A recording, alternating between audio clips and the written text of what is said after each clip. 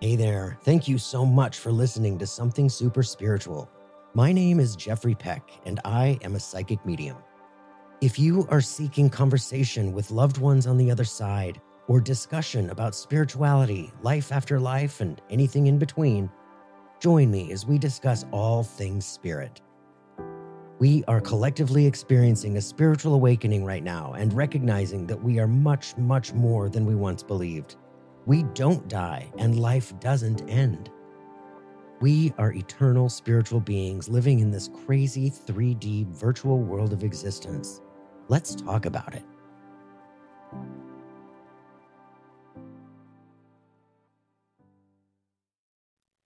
Hey guys, help me welcome our guest today, Brian Bowles. Brian is an incredible medium. He is an incredible teacher.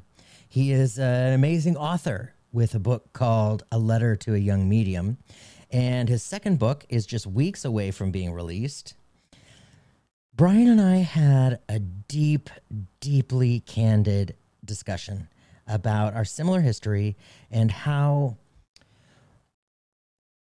growing up with such internal struggle and external trauma, how one can turn what may seem like one's biggest flaw into one's flawless superpower.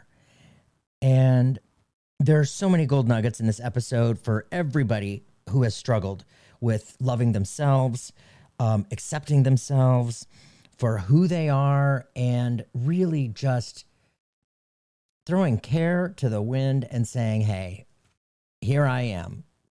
Love me or not, I'm here, and this is what I'm going to do. And it's really awesome.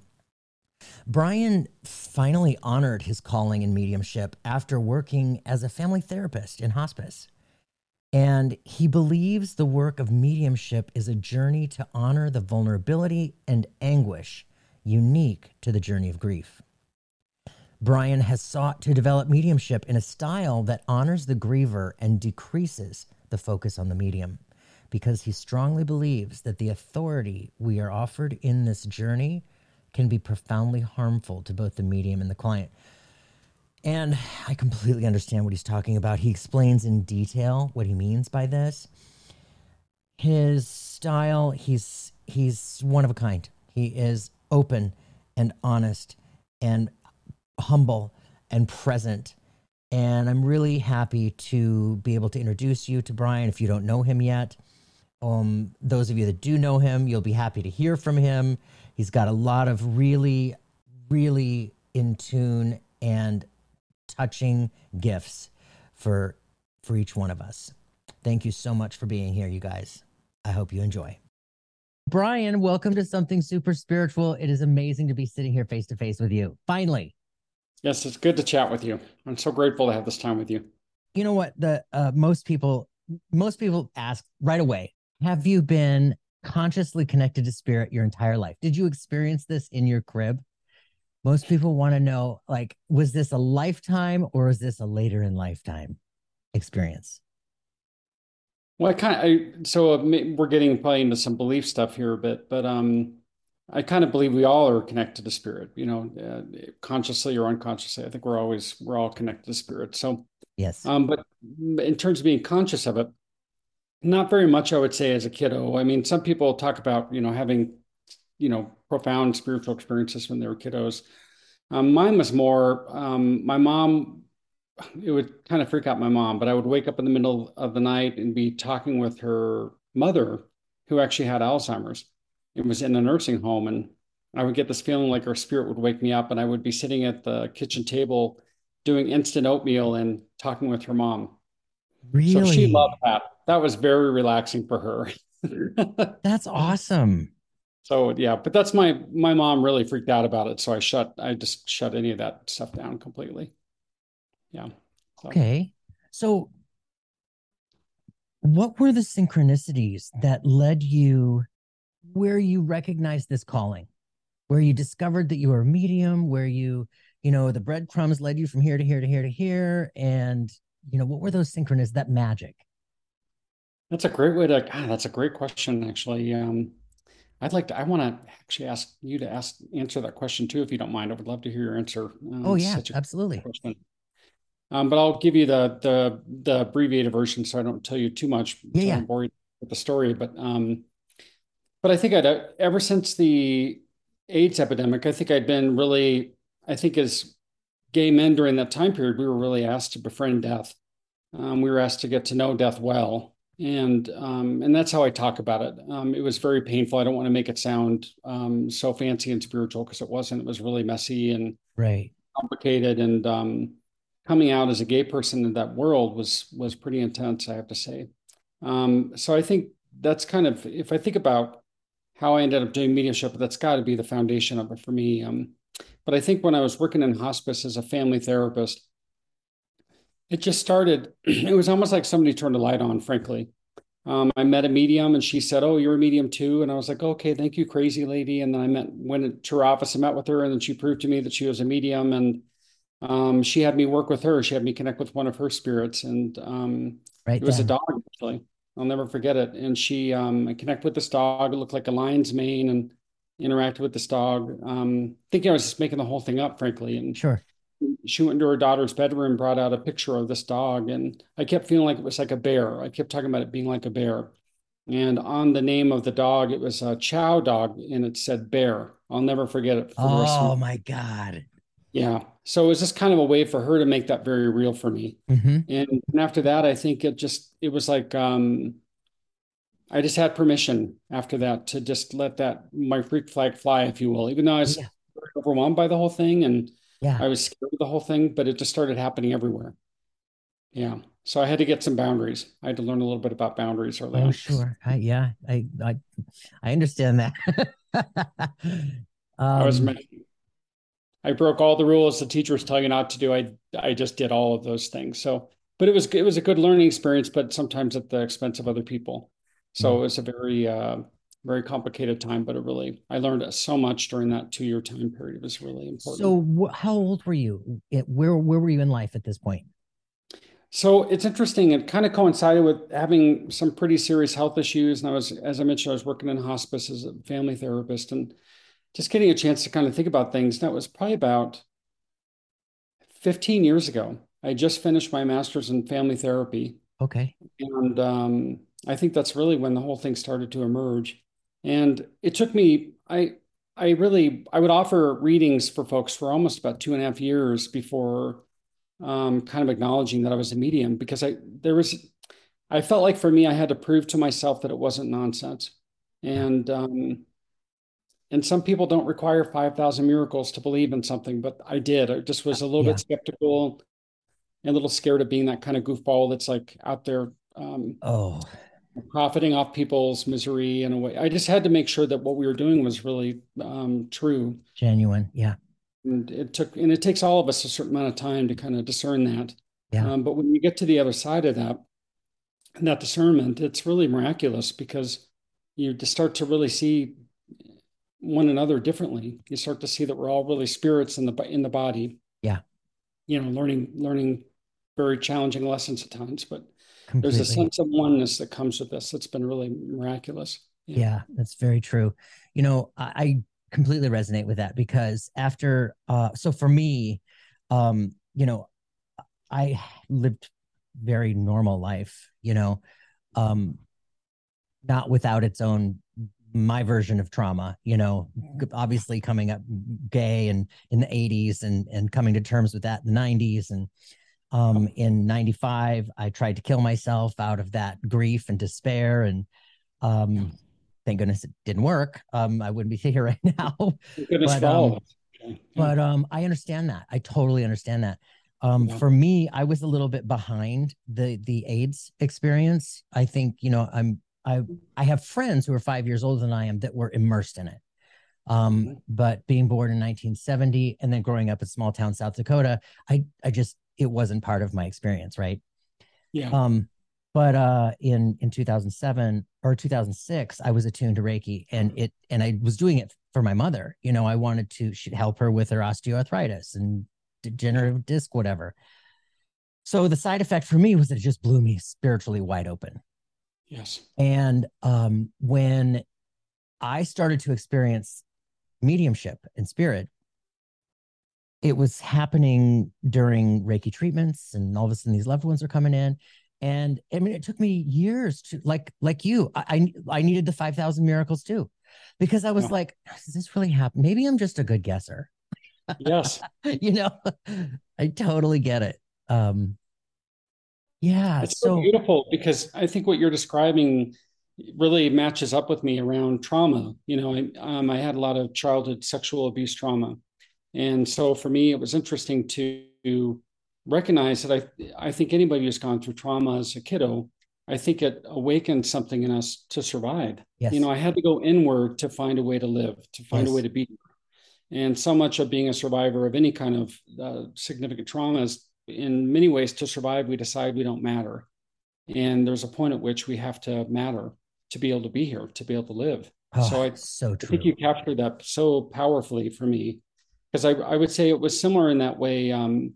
That experience with suicide, that's what I struggled with before I ended up in Alcoholics Anonymous, even though I didn't have a drinking problem. Yeah. Yeah. It's a longer story. I write about that, as you know, but Yes. Yep.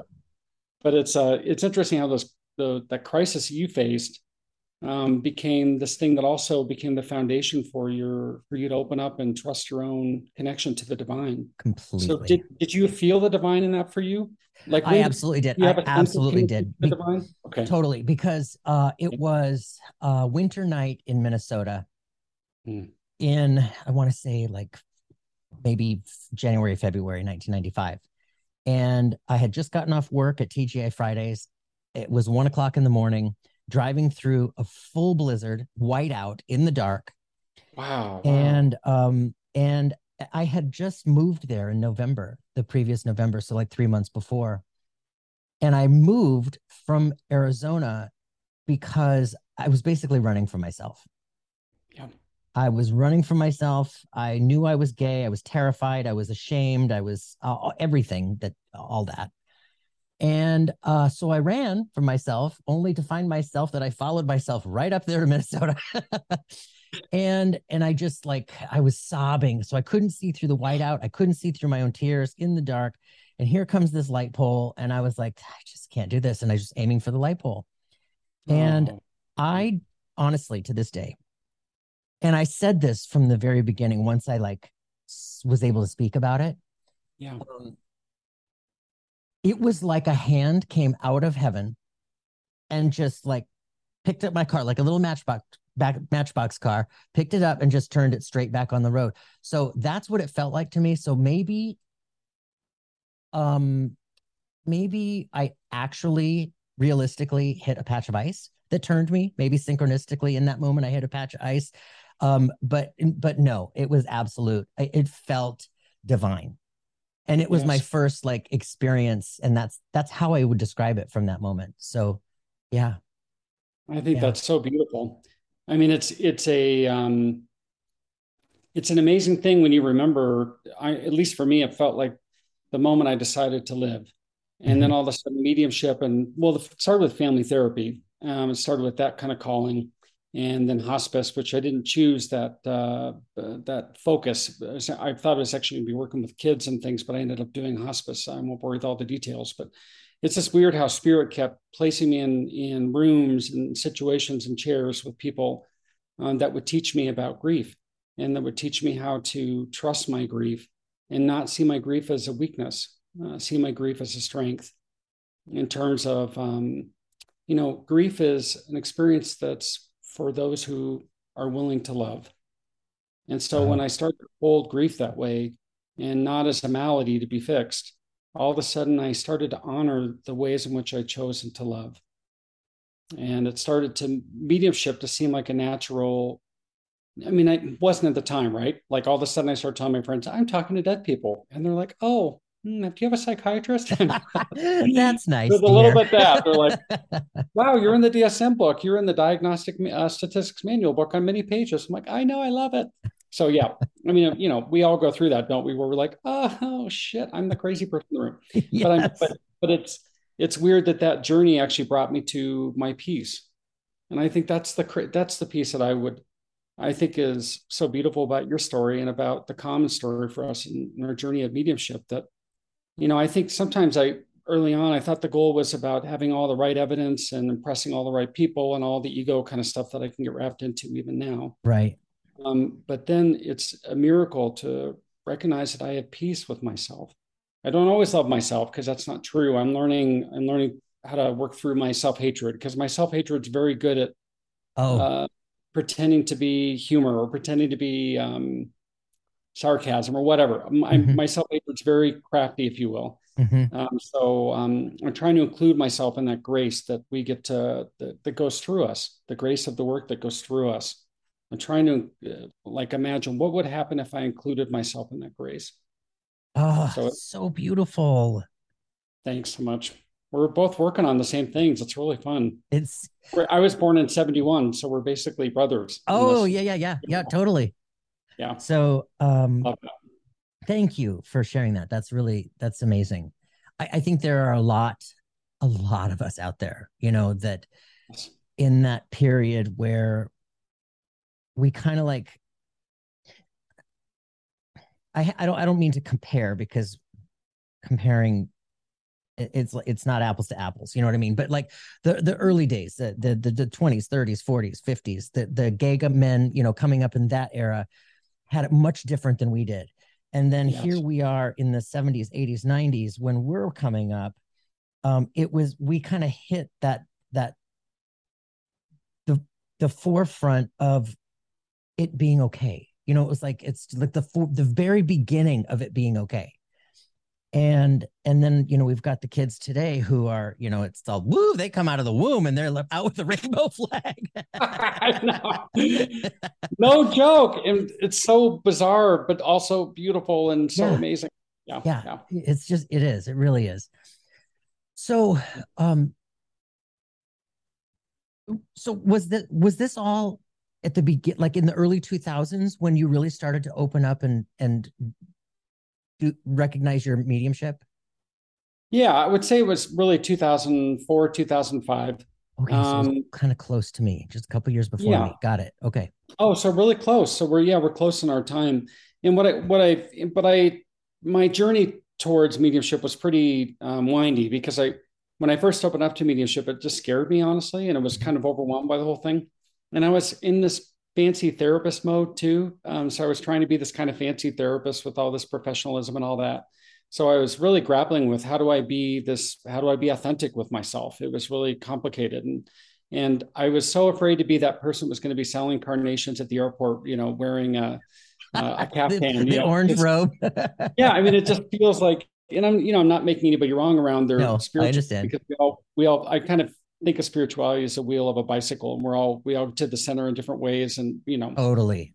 I don't have a big attachment to what my line looks like to the center, but it just is interesting to me when I look back and think about, mediumship is such a beautiful thing in a lot of ways because um, we're asked to accept that we're not going to be acceptable, or we're asked to accept a part of us that makes us unacceptable in some ways to the world. And I think but the gift of that is profound, isn't it? That we learn to trust who we are, and we learn to trust the calling of this work so much that we're willing to accept the consequence that people would leave our life because of it. Hmm. When I opened up about mediumship, a lot of more for my husband, by the way. But we had a lot of people, especially in John's life, that just are no longer in our life at all. They think I've Wow. just sailed the ship to Crazyville. Yeah. But I also respect that. I mean, as gay men, we have to be honest that we've been deeply hurt by people claiming to be spiritual people. Yeah. Those are often the people that cause the greatest harm for us. So Yeah. it's a big deal, isn't it, for a gay man to announce that, hey, I connect with dead people. And by the way, I really believe that spirit is real, Hmm. whatever. Hmm. Even though my connection with spirit is always seemingly very feminine. And, my guide, Joanne, is always cursing me out and telling me to be less self-centered. So I want a much cooler guide in my next life, like one that's like when I'm in this group of circle with these other folks and they're connected with their guides and like Archangel Michael made love to me and I feel better. And I'm like, that never happened to me. I want that. I have a Jewish woman bitching at me. So I'm like, in the guide department, I got the perfect guide for me because I needed her Right. desperately. But in my next life, I would love like that sexy guy that's like making love to me so I feel better. That would be, I would live with that. Never happened. So do you have a guide like that too? Do you have like a really practical down to earth guide that's like telling you to kind of get past yourself? You know what I do? I do. Yes, his name is MJ. I met him in 2008, I think. Beautiful. Yeah, sitting on a little um ironically a little mountain. You know, Aw. I was out running in Phoenix, and in this little mountainy area called Dreamy Draw, right in the middle of the city. It's a great big park. I just decided one day I needed to sit on top of this, like literally on top of this great big rock way up high, not recognizing the irony in it, and Yeah. and then I went into meditation and just like disappeared, and boom. Mm. And prior to this, I didn't really think about guides. I didn't, it was never, I just never thought about it, right? Until maybe Dorian Virtue said something about it in 2007, maybe. And I'm like, ooh. So I would talk to them and be like, who are you? Where are you? When are you going to show me? What's your name? You know, ooh, this is fun. We're on an adventure together. And Yeah. so this day on this rock, I'm sitting That's there, awesome. and all of a sudden, I see I see what looks like a mountain in front of me with this road that curves around the side up to me. And around the corner, here he comes walking. This man comes walking up towards me. And he's dark skinned, he's sexy, he's tall, he's wearing this safari outfit that looks like, the guide in Africa would be, Yeah. tooling you through the desert looking at elephants. Well, we have this talk. He tells me, what we're doing, and tells me more of who I am and why I'm here and what I'm doing. He shows me all these people that I'm going to affect and help heal and awaken and all this stuff. And I was like, wow, okay. And I say, what's your name? And he says, Mahajabrida. And I said, what? He goes, Mahajabrida. And I was like, what? And he said it again. And I was like, can I just call you MJ? And he's like, yes. That's So awesome. he's Oh, MJ. I And love and that. that was my first interaction with him. And at the very end, I said, wait, I have one more question. I said, why are you wearing those clothes? And he said, you're the one that said we were on an adventure. And I was like, oh, I totally did, and I was like, Um, okay, that's weird. So I was like, okay, this is real. So that was him. And then since then, anytime I call him in today, it's like roll call. There's, a list. yes. Isn't that, I see, I love what you're saying because to me, it's just evidence. We talk about evidence, don't we, in the world of mediumship, and we both value that. But the evidence in this relationship to me is so beautiful because our guides surprise us, don't they? And it's in ways that your mind's not engaged with. They're like, I'll have an assumption sometimes of what I think Joanne will say to me about a certain situation before I go to her. And sometimes I won't go to her or something because I'm not ready to hear the truth about it. I'm like, no, I'm still wanting to feel sorry for myself. I'm not ready to kind of grow with this yet. Yes. You can't feel sorry for yourself with her. She's not really, she doesn't, I mean, she's very compassionate, but she doesn't put up with a lot of that. She's like, you've gotten really good at having pity parties. You just have to get better at leaving them. So Oh, it's so true. she's so good Always the with last one at that party. yeah, totally. But we all get ourselves, and we all do that to ourselves, don't we? But it's what you just said is so beautiful because you couldn't make that up. Mm-mm. That's not, I mean, the way he presented himself and the fact that he's wearing a safari outfit. I mean, all of that is, to me, it's a form of evidence for you at least that you would trust and know. Completely. Mm-hmm. Yeah. And that to me is it's life changing, isn't it, to know that we have these guides that are with us and will support us on this journey. I mean, I don't think I could really, for me, I would say my mediumship has been always through the doorway of Joanne. And I have other guides I interact with, like you mentioned, but I would say for me, my relationship with Joanne, as that relationship grew and I really became to realize that it was sincere and real, I felt like the mediumship stuff just started to flow from there. And so for me, the guide work to me is kind of the foundation for me with the work, I would say. It's not Hmm. true for everybody, but it's Right. been true for me. Is that true for you? What do you think the foundation's been for you with your work in mediumship? Just to trust and continue with the deepening. What do you think?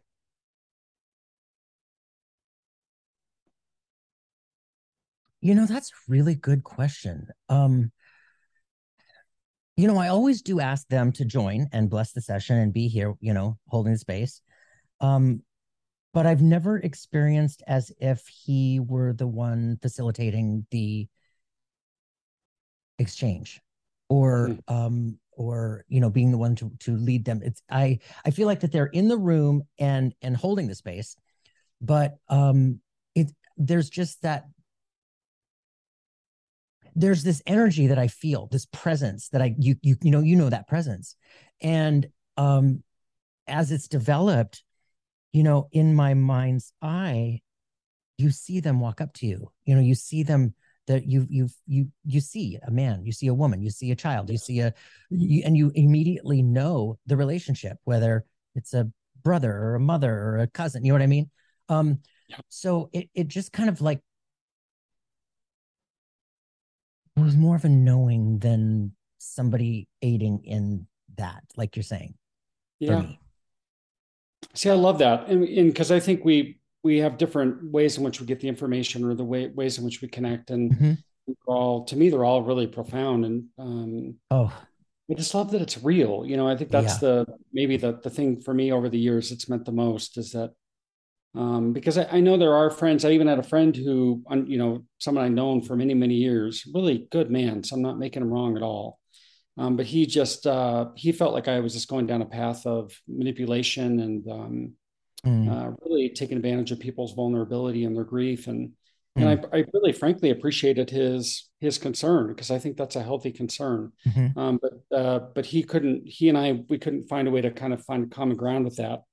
So the friendship had to be complete. But it's an interesting thing to recognize that the journey of mediumship, the trust, that the way in which we grow with the trust, I feel like it's changed my life.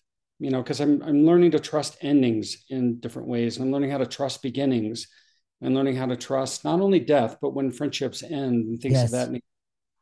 Just kind of learning to accept and trust that this is how it's meant to be, to trust that, to kind of have peace with that. I just Oh, find so guide piece true. so critical for me. Mm. So I'm always amazed that it's nice to hear you talk about that. Although I wouldn't mind switching our guide, so maybe we could do an exorcism or something, and we could switch for a while. I wouldn't mind a hot guy in a safari outfit. I'm just saying. Yeah, it's interesting how they how why, like, why do you have this Jewish lady? Why do I have this sexy hot, Indian looking guy? I had another friend who, that he was always talking about this Jewish lady screaming in his ear, and Yes. it was just, I mean, and it was hilarious the way that he would talk about it. Yeah. But that's just like what his life. That's just who he has. So it's interesting. Well, you want to know the craziest thing is she told me I was Jewish. And I was like, oh, in a past life. I just made that assumption. And oh, in a past life, I must have been Jewish, and maybe she and I were connected. That's what I created the story in my head, kind of thing. And then before my mom died, about 4 months before she died, my uncle had dinner with John and I, my husband, at a pizza place. I'll never forget it. It's this great pizza place, and whatever. It's this kind of family place that we would go meet with him and my aunt. And he breaks out this booklet of all the ways in which about our history, about our family's history on my mom's side, turning out that we're Ashkenazi Jews. So it was so crazy to have this relationship with this guide unfold as part of my identity in a way that I just didn't even know. And Wow. powerful. Yeah. So it's just another form of evidence to me about the relationships we Mm-hmm. create, and that they're not as nebulous maybe as people imagine them to be. Because Joanne feels like a person, like I'm talking to a friend in life. It's She doesn't true. feel like a mystical being floating on a cloud. I've never had that experience. I have Yep. friends that connect with big angel energy. I don't think I can do that actually. I've just come to accept it.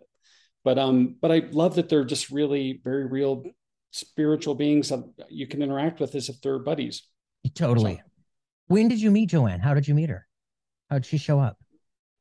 Oh gosh, this is so funny. So the guide it had before, because I went through, I did the Reiki training too. Okay. And the teacher was like, I don't think you're very good at this. And I was like, I think I kind of suck at this. It was just funny because everyone else's hands are getting warm and they're like, oh, can you feel the energy? And I was like, I can't, there's something broken. It was a little bit like the whole class. I was like, I suck. And she's like, yeah, you kind of do. And it just became this kind of thing for the two of us, which I loved about her. Right. But anyway, in that experience, I really felt like I got to know my guide, Asira, this woman that I'd gotten to know. And she was a big part of my childhood, actually. I think about, she was big part of my childhood. I think about big things that I went through in my childhood. And I think she's the reason well, I can't say I think, I know that she's the reason I'm still here, frankly. But when I really met Joanne was in my very first workshop with my first mediumship teacher. And she's like, oh, we're going to introduce you to your guides today. And we're laying on blankets and pillows and all this kind of stuff. And I was like, oh, I didn't know how to do any of this. This is fun. But that's when I first met Joanne. And that's what I was making a joke about when we were all in a circle after we met our guides. I had this profound experience with Joanne, and she felt like someone I'd always known. And it was something, she said, I'm here to support you with your mediumship. And I was like, okay, and I said, have you been a part of my whole life? And she said, well, I've checked in on you from time to time. But she said, you were kind of a pain in the ass when you were younger. So I let other people step forward. That's how she spoke to me from the Oh my beginning. So God. really cool. But I really, I love that about her. But Hmm. anyway, so after I met her and had that first contact with her, I was, very emotional because she showed me my dog this is I can't believe I'm telling you this story. Of course I can, because of the kind of man you are. You're such a gentle, beautiful guy. But anyway, Thank you. my mom, in a bad situation with her mental health, came to pick me up at school when I was in third grade with my dog and her puppies that she had, and their eyes had just begun to open, and she forced me to let them go at a park.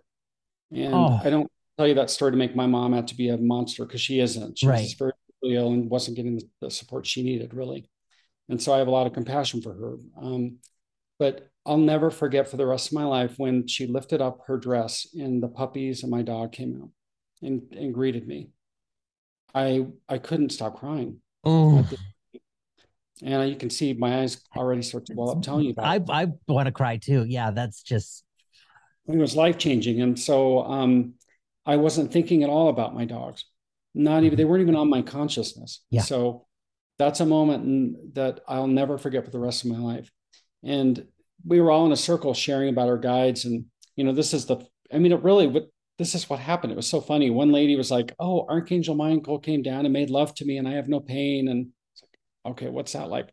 And Archangel Raphael, the next person, like literally, Archangel Raphael stepped down from the heavens and immersed into my spirit. Now I have the fifth level of consciousness and my eighth chakra. And I'm like, what are you talking about? Excuse my but all these words, I was like, I don't know what. Oh, there's just a lady named Joanne that's cursing at me. I mean, it was funny, because I was like, I Yes. don't relate to any of your experiences, but that's kind of how it's been. I think that's a little bit of the journey we all have, isn't it? We all have our unique things. So Yes. thanks for letting me share that. I'm Oh really my grateful gosh. for that Thank you with you. for sharing that. It's beautiful. Yeah, thank Okay, you. so you know what? Since we're talking about this, Yeah. for the listeners that are hearing us talk about our guides, and it might be the first time or it might be the second time, what sort of advice would you have for people who are thinking about, maybe there is somebody there with me? What would you have to say to help people out? Well, my very first sponsor in the 12-step program, because really I was more Al-Anon than well, not even more Al-Anon. I was just all Al-Anon, really. I had a thinking problem rather than a drinking problem, is kind of how he would language it. But I was really a wreck. I was suicidal. I didn't want to live. I just was a total wreck at that time. But came time for the third step. And the third step is where you make a decision to kind of turn your will over to a higher power. That's kind of the big idea of the third step. I didn't really believe in a higher power at that time. I was anti-religion. I mean, I still kind of am anti-religion, if I'm Mm-hmm. honest. But I was anti kind of any authority, really. And I still kind of am anti-authority. Anyway, you're getting, Yep. sorry, something change. But anyway, so, but I'm going through this experience, and my Scott Jackman, a really beautiful, beautiful soul. And he's such a powerful person in my life, but he set up 2 chairs. I'll never forget it. And he said, I want you to picture the person you know loves you in this chair. And I want you to sit in this chair. And I want you to look across and I want you to see someone you know loves you. And at first, my mind couldn't come up with something. He said, stop thinking about it. He said, when you sit in a chair, you're going to see someone that you know loves you in that chair. So I sat in that chair and I saw this African-American woman that helped to raise me. I would go to her home when I was a kid and things were just kind of crazy. And she just became a real refuge for me. I mean, profound refuge, actually. So that's the first thing I saw was her. And he said, just speak to her. He said, this is your higher power.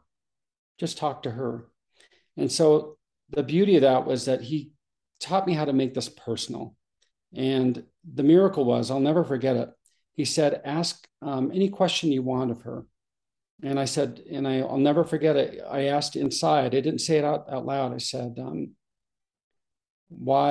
basically my question was, why am I a child, or why was I made into a child that my parents couldn't love? Because that's where I was at that time, younger, kind of going through all that stuff. So I sat in that chair and I felt the tears come, and he said, just respond as if you're her. I felt the tears come, and I just started basically talking about how you are a gift from God.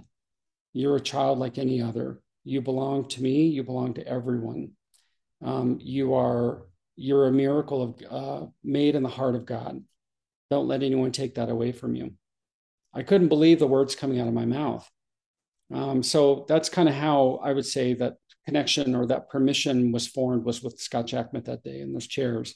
Wow. And so I would just say to somebody that's struggling with the guide pieces, the experience is more important than the mind. So I'm a big believer we should have the miracle, and then our mind can figure it out. Our mind's going to always make up stories to try to make sense of these miracles we have in life. Yes. And the mind may minimize, the mind may exaggerate, the mind may do all these things. But I'm just a big believer in somebody having their own experience. Yeah. And not giving their authority over to a goofball like me, or to anyone really. Yeah. To know that they are as divine as anybody else. No one is special in this journey, in my opinion. We're all included. This grace is meant to touch all of our hearts. Every single one of us. Mm-hmm. Yeah. No that makes me a little bit emotional hearing you talk about like that. It's just like, oh, so beautiful. Wow. Thanks so much. You're so kind. But how did you experience that? How did that become real for you? Because there's a permission in that, isn't there? There is a permission.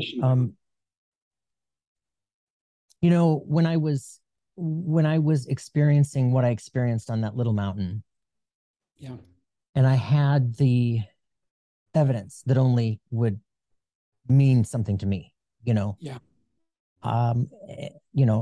somebody who is a total empiricist might hear my story and just wave it off, that's fine, whatever. But it meant everything to me. And you can feel it to your very core, that realness, Yes. And you're right. Nobody can take that away from you. And once you accept that, it's like that permission just lands within you. And then as you're, cruising through life, you've got this little extra piece on the inside of you that you just start to, these little validations just happen through synchronicity after synchronicity after synchronicity. And it's magical. It's miracle after miracle after miracle. Yes. So, yeah. I mean, it's incredible. I wish this for everybody, I just wish this for everybody. And it's a huge reason why I have this podcast, I want this podcast is my mountaintop, and I'm just like, blah, I want to share everybody with everybody. So, thank you for being here, by the way. No, I'm so honored to connect with you. And you're doing it with the intention of love. Yeah. I believe so. You can feel that, can't you? It's like part of your calling. Mm-hmm. And what you're offering to folks is and just like with me, I mean, my time with you has been really beautiful because you create the space for me to be who I am. I get to be vulnerable. I get to share stories I didn't think I would share. So I mean, I think that's a miracle, isn't it? I mean, that isn't it, Thank you. isn't it an It's amazing awesome. thing when we just are willing to see one another? Yeah. Yeah. That's it. That's absolutely it. So much of our traumas in life stem from not being seen, not being heard. Every single one of us. So yeah, it's big. It's really big. Yeah. So you're creating a space for that to happen. Mm-hmm. For all of Yeah. us. Yeah. That's Mm-hmm. beautiful. Thank you for that. Thank you. Yeah. That's a little bit of a boost that I think I needed. So Of thank you. course. Yeah. Um, your books are uh your writing. I mean, I can't even like I could just go, I could ooze all over you because your writing is it's everything. It's hysterical, it is vulnerable, it is truth, it is light, it is dark, it is, I mean, it is, oh, it's so beautiful. Anyway, your first book, A Letter to a Young Medium, is that right? Yeah. I don't even know how I found it. Is one of those synchronistic moments. You know, it just kind of like crossed my path somewhere before your name did, and I Yeah. thought, oh, this is really interesting. And I downloaded it on the Kindle, I think, and it sat there. It sat there for a while, and then one day I was like kind of going through everything, and I saw it, and I was like, ooh. So I read it, and I was on a plane headed to Aspen. I think I was going skiing, and Mm. I was just, it spoke to me in on every level, from Mm. your own childhood experiences with your coming out experiences, your coming out spiritually experiences, the experiences you had while you were figuring all of this out, spirit and mediumship, and it's just so beautiful. You you've written a second book. Has that come out yet? I know we talked about that a few months ago. Is that No, in? I'm getting ready to put it out to the world. It's going to be probably, I'm afraid to say, but I think it'll probably be in 3 to 4 weeks. I'm Oh, really it's coming close. up. I just, Good. yeah, it's so funny. I revisit writing that I did 2 years ago. Now it doesn't sing true to me anymore. So I've had to rewrite a lot of what I wrote. And so it's interesting, but it means a lot to me. I really appreciate that. Yeah. Well, you're welcome. It's true, you know, and the thing is, you know, I was thinking about this before we got on, and the title being, you know, A Letter to a Young Medium.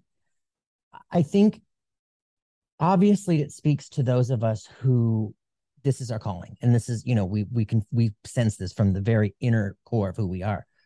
But outside of that, even somebody who's not a medium, it would still speak to them. It would still bring that light of awareness and that inner sense of their own struggle, which whatever it may be, whether, I mean, whether they're gay or straight, you know, we all have these struggles in our youth and childhood, even today. I mean, I don't think it's really ends. You know, just it just changes. Yes. But yeah, it just speaks to so many people. Um, what's next for you? You have this book that's coming out in 3 or 4 weeks. You're in the process of rewriting it because you're a different person now. Yes. So talk a little bit more about what's next. So I have a really amazing mentor in Jen Shepherd. I talk about her a lot because she really is she's just an amazing teacher, frankly. But she said to me, "What's your calling in mediumship?" And I thought, well, mediumship is my calling. She's like, "No, what's your calling in mediumship?" It just was helpful. She's helping me to clarify. And it was like a full circle moment for me because I think I got really distracted by the kind of approval aspect of things, if you will. So I kept finding people that didn't approve of me, and it's really a beautiful lesson, very painful one, but it was very, very important for me to go through that experience of feeling that I wasn't approved of for who I was. It was really, really important for me in my mediumship work because it clarified. It's kind of like what Jen said to me. Is it about because I had this kind of wound in me that kind of always wanted to earn the approval of the world, always wanted the world to accept me for who I was. to feel like there was a lunchroom table for me as a kid where I could sit and people wanted me to be there. It was that kind of, we all can I relate to understand that that. completely. Yeah. So, I mean, it's that universal lesson. I think all of us go through in a different way. We may have different details to that wallpaper, but I think we all understand that. But anyway, so I had to go through this experience of not being approved of. And I had to go through an experience of looking in the mirror and saying, yeah, there's some parts of how I'm doing this mediumship journey that are not okay. And they're all about me, or they're all about advancing me in the world or whatever. Yes, I had to kind of have some confrontation with myself a little bit about who I really am versus how I'm acting in the world. It was a really interesting, painful experience, but really important. But Jen just said, what's your calling in mediumship? And for me, I recognize my work's about grief. My work's about the work I was doing at Denver Hospice. I started to recognize that I needed to reclaim my calling that put me in that office at Denver Hospice, working with people that were dying. I needed to remember remember the person that was drawn to that work and not get distracted by that. So I feel like knowing my primary purpose is around grief and around honoring people's grief and around witnessing other people's grief.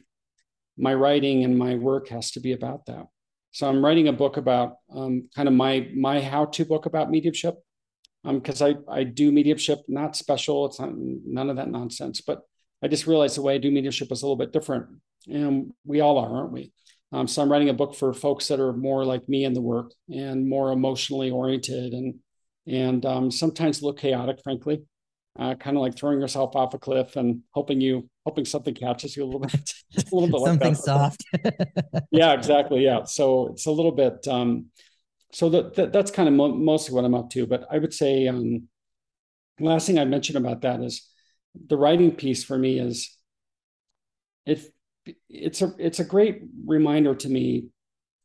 If we just, as writers, when we start to tell the truth about what it feels like to be in the dark, or to feel like we don't matter, or to feel like we're at those really hard learning points that we get to in life. If we start to write about those moments, what can feel really personal, the miracle of writing, in my opinion, is that you start to recognize what feels so personal to you becomes universal. So whatever story I've written, the reactions I get from friends of mine that are patient enough to read my writing on Facebook when it's not been edited or anything, like you, my friend, people that are willing to read your writing when it's kind of not there yet. But the miracle is that people say, "Oh, I understand that, Brian. I relate to that." And so I think writing has been this great gift to remind me that that we all grieve, that we all hurt, that we all feel alone at times. We all feel separate. We all are seeking that sense of belonging, that common universal lesson. And then what does that mean about our work? Well, I think part of our work is to create that sense that everybody belongs, to create that environment where everybody's pain is honored. And I think your mediumship changes profoundly when you work through that door, because you're not trying to prove yourself anymore as a medium. You've kind of gotten past all that. Yes. All of a sudden, the focus is more on the client and more on like, what does it look like to be the most loving witness I can be for this person and for their loved ones? Because to me, if we're all spirits, then the person in the body is not really any different than the person in spirit. Totally. So anyway, that's probably a longer answer than you. No, it was beautiful. I mean, I had chilly bumps through most of that. It was just absolutely, yeah. We all are. We all are grieving, all of us, whether we've lost somebody or not. We're grieving something. Whether it is a loved one, or it's a relationship, or it's a friendship that's no longer here, or it's a career that no longer is working for us for whatever reason. Or, yes. I mean, or our dogs that are, our pets that are beloved, it's something all the time, every day, every single one of us. Yes. And to have somebody sit there with the capability of witnessing and just honoring that space, that's a lot. Beautiful. Yeah. And it's what we all need. I feel so lucky that's the miracle of the work, is that I feel so lucky to be able to witness people in this way. Yeah. We all have different ways in which we witness one another. Completely. Doctors, they witness us in a way, don't they? Yep. and attorneys witness us a certain way. Teachers witness us in a certain way. But mediumship, it's not special or different. I mean, I know in our world now we perceive it that way, but I just feel like mediumship is another way of witnessing another. And it's a different, we're attending to a different aspect in the room than a doctor does, an attorney does, than a teacher does, than a therapist does. We're Right. attending to a different energy. We're allowing a different energy to be in the room. And so it's an amazing thing when we allow that to grow. And I just want to ask you that question, if you don't mind, my friend. How has it impacted you and how you think about yourself as a gay person? The mediumship, you mean? Yes. Yeah. Your journey with mediumship, how has it impacted that part of you? How you see yourself in that way? That's a really great question. And it's like something I have never even thought about. After coming out in 1995, after having that experience, I moved away from Minnesota back to Arizona. The first day that I landed, I literally got on the phones before cell phones, obviously. I laid on the phone on the floor with my legs up on the wall, and I made phone call after phone call after phone call after phone call and told everybody I was gay. And this is what happened. And this is where I've been. And this is where I'm going. And just got it all out of the way. And it was freeing. It was free, and I no longer carried that weight, that burden, that weight of feeling less than or not accepted. I finally accepted myself. So then moving forward, when the spirituality happened, and I started to recognize all of this within myself, and I often would compare, well, I came out once before, I can do this again, and it too, experienced the same thing we talked about earlier, people disappearing one right after another. But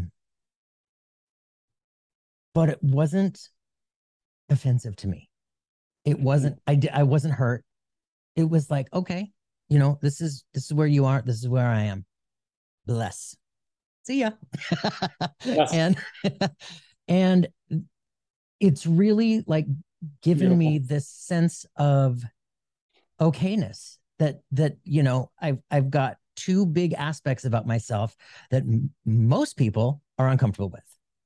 Yes. But here I am showing you that I'm doing my best to still love myself and love you in the same breath, and just show you that we're all so similar, and there's really nothing different about my difference to your difference.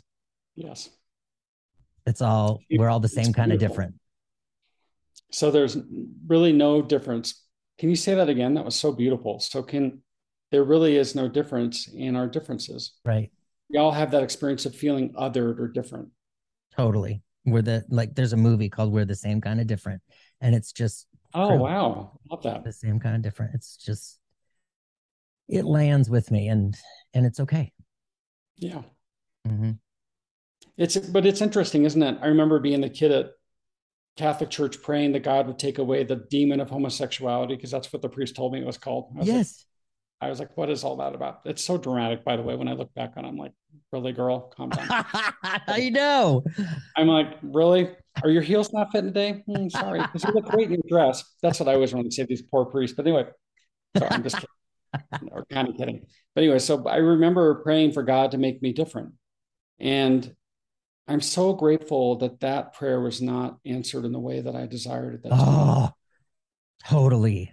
Isn't it a miracle to be Yeah. this age and to kind of I feel like it's been the blessing of my life. The thing that I was most ashamed of has turned out to be the thing that's been the greatest impetus for growth and for getting over myself, frankly, and for seeing the beauty in every person. Yes. Because we both had to go to a certain kind of hell to find ourselves Yep. and to choose ourselves. I the way you describe that story. See, that's a good example to me of writing. I mean, if you wrote that story, I would love to read it, first of all, but I know there's so many people that would benefit from that story. So it'd be interesting for us to keep chatting about your writing and for me to keep bugging you about your writing. Yeah, well, that's not surprising. I've been told there's a book or two or three inside, and I keep getting that nudge, nudge, nudge, nudge, nudge. Yes. Yeah. I Yeah. mean, because you have beautiful stories, and it's that it go when we can go from the personal to the universal. I think it's profound. I think that's where I find one another in that space. Mm-hmm, mm-hmm. Yeah. That's where we find our connection, that we're all really like, oh, we are the same. Yes. But I want to hear from you if you don't, and I know I don't want to take over the interview, but I do want to ask one more question about you. So Please. what's your calling in your work as a medium now? Kind of the question I asked you or that you asked me. I'd love to know. Where do you feel like this is leading you in this at this point in the journey? That's another great question. I love how the tables have turned. um, I what is my calling with mediumship?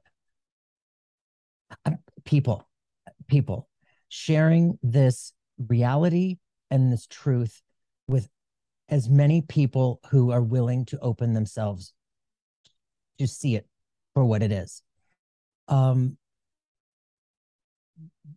Leading to healing. This healing that happens, when people listen to readings that aren't theirs, they don't know the people they're listening to. But with each and every single one of those readings, there's something that touches that person on the inside. Yes. And it's the same thing with the people on the other side. They're healing like we're healing. They're part of the story, like they're part of the story, like we're part of the story. And so sharing all of these stories with each and every one of us is just bringing that much more healing, love, light into each and every one of us. And there's a reality to it for me that is so much more than dogma or doctrine or anything that's written, and it's that essence that you feel in that moment, that feeling that nobody can take away. And it's the feeling, that essence that the sitter is sitting in front of you, that is feeling their mother or their loved one or their dog, whatever. And they know that what is happening is so real. And then the people that are listening to all of this, there's that feeling that is just lighting up that little aspect within themselves that takes them to a little bit more awareness within, that drives this curiosity, like, what is this about myself? Maybe there is more. Maybe I am more. Yes. So, but I love that. I was working with a mom this week whose son completed suicide, and I'm not going to reveal any details about that, of course, but it's interesting. The spirit said to his mom, he said, "You're still my mother. I still learn from you every day." And that to me is, for some reason, I heard it differently this time. I've had messages like that, I'm sure, in the past, but there's times when spirit will speak through us and the message it's almost like my guide will put the mirror up and kind of remind me, it's like, okay, you need to pay attention to this. And so I love that. I just think you language that in such a powerful way, that idea that we're all growing, people in spirit are growing, that we're all on this journey together, whether we're in the body or not, does not reflect whether or not we're growing towards love and grace and respect for one another. And I love that work continues. I love that work is not limited by our life. I think that's a profound gift. yes. Yeah. Thank you. That was beautiful. So, well, thank you. Thank you. good chatting with you. Thank you. Yeah. Well, we've been talking for about an hour here. So there's been so many beautiful nuggets in this last hour, and it seems like it's been all of 6 minutes. What's one last piece that you'd like to share with the listeners as we close this up? The one thing I would say, assuming that there's developing mediums that are listening to this, but I'm sure developing healers, developing, any light workers or therapists, I'm sure whatever that person's calling is, I think it's a powerful thing to not wait for somebody to tell you that the chair is there for you, to start to see that the chair has always been there for you and not wait for the world around you to approve of you. because, mediumship, to me, the growth of that work occurs in the work and occurs in our connection to the divine. And so I don't know why I feel like I want to share that guidance. I hope it's okay. Maybe it's for me to hear it again, frankly, but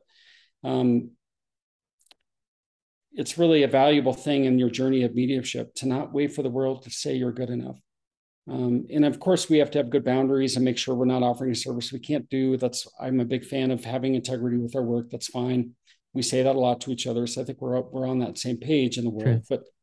But I also think there's a wisdom in recognizing that the approval the world offers you is not tied to your success in the work of mediumship. It's your work as a medium with a client in profound grief that will always define the quality of your work. Always. You can have 50,000 people that think you're lovely and you've taken classes with them, or you've taken classes with all the best teachers. At the end of the day, this is the really complicated job where we can't hide. It's just us and our client. So every client, I feel, is always going to make me better and reveal that I'm not done. Mm-hmm. It's interesting. I never feel like I'm ever going to be good at this work. And it's not faux humility or any of that other nonsense. It's really true for me that a spirit will come in that I wasn't able to honor properly, or a client will come through and work with me that I wasn't able to honor properly in their needs. And I feel like that's always where the growth is, in my opinion, is it across from a client doing the real work. Yes.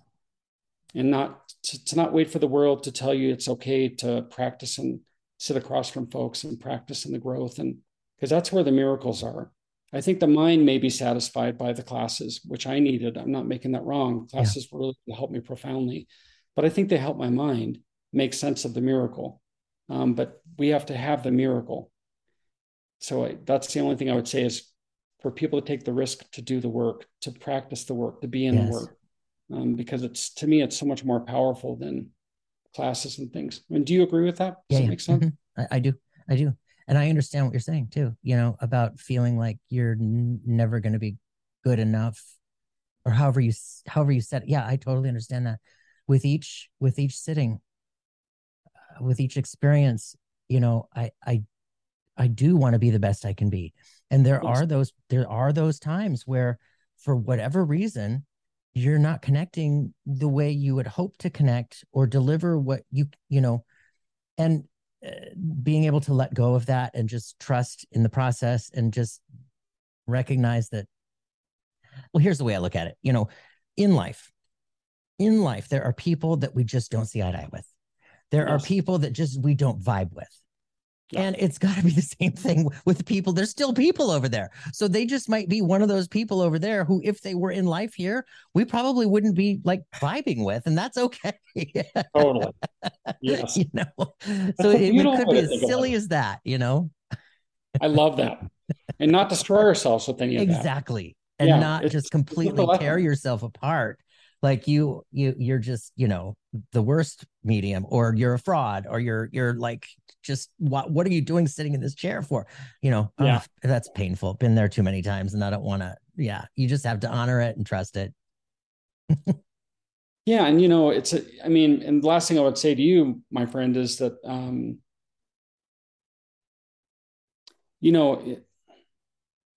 it's an amazing thing to create a podcast where you operate with so much respect and love for the other person.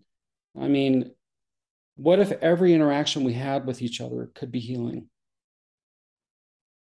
What if I took responsibility for my part? Recognizing I can't control the beliefs or the stories or the anger or the whatever that other people walk in the world with. Yep. But what if, like the way you're doing your podcast, what if that was mediumship?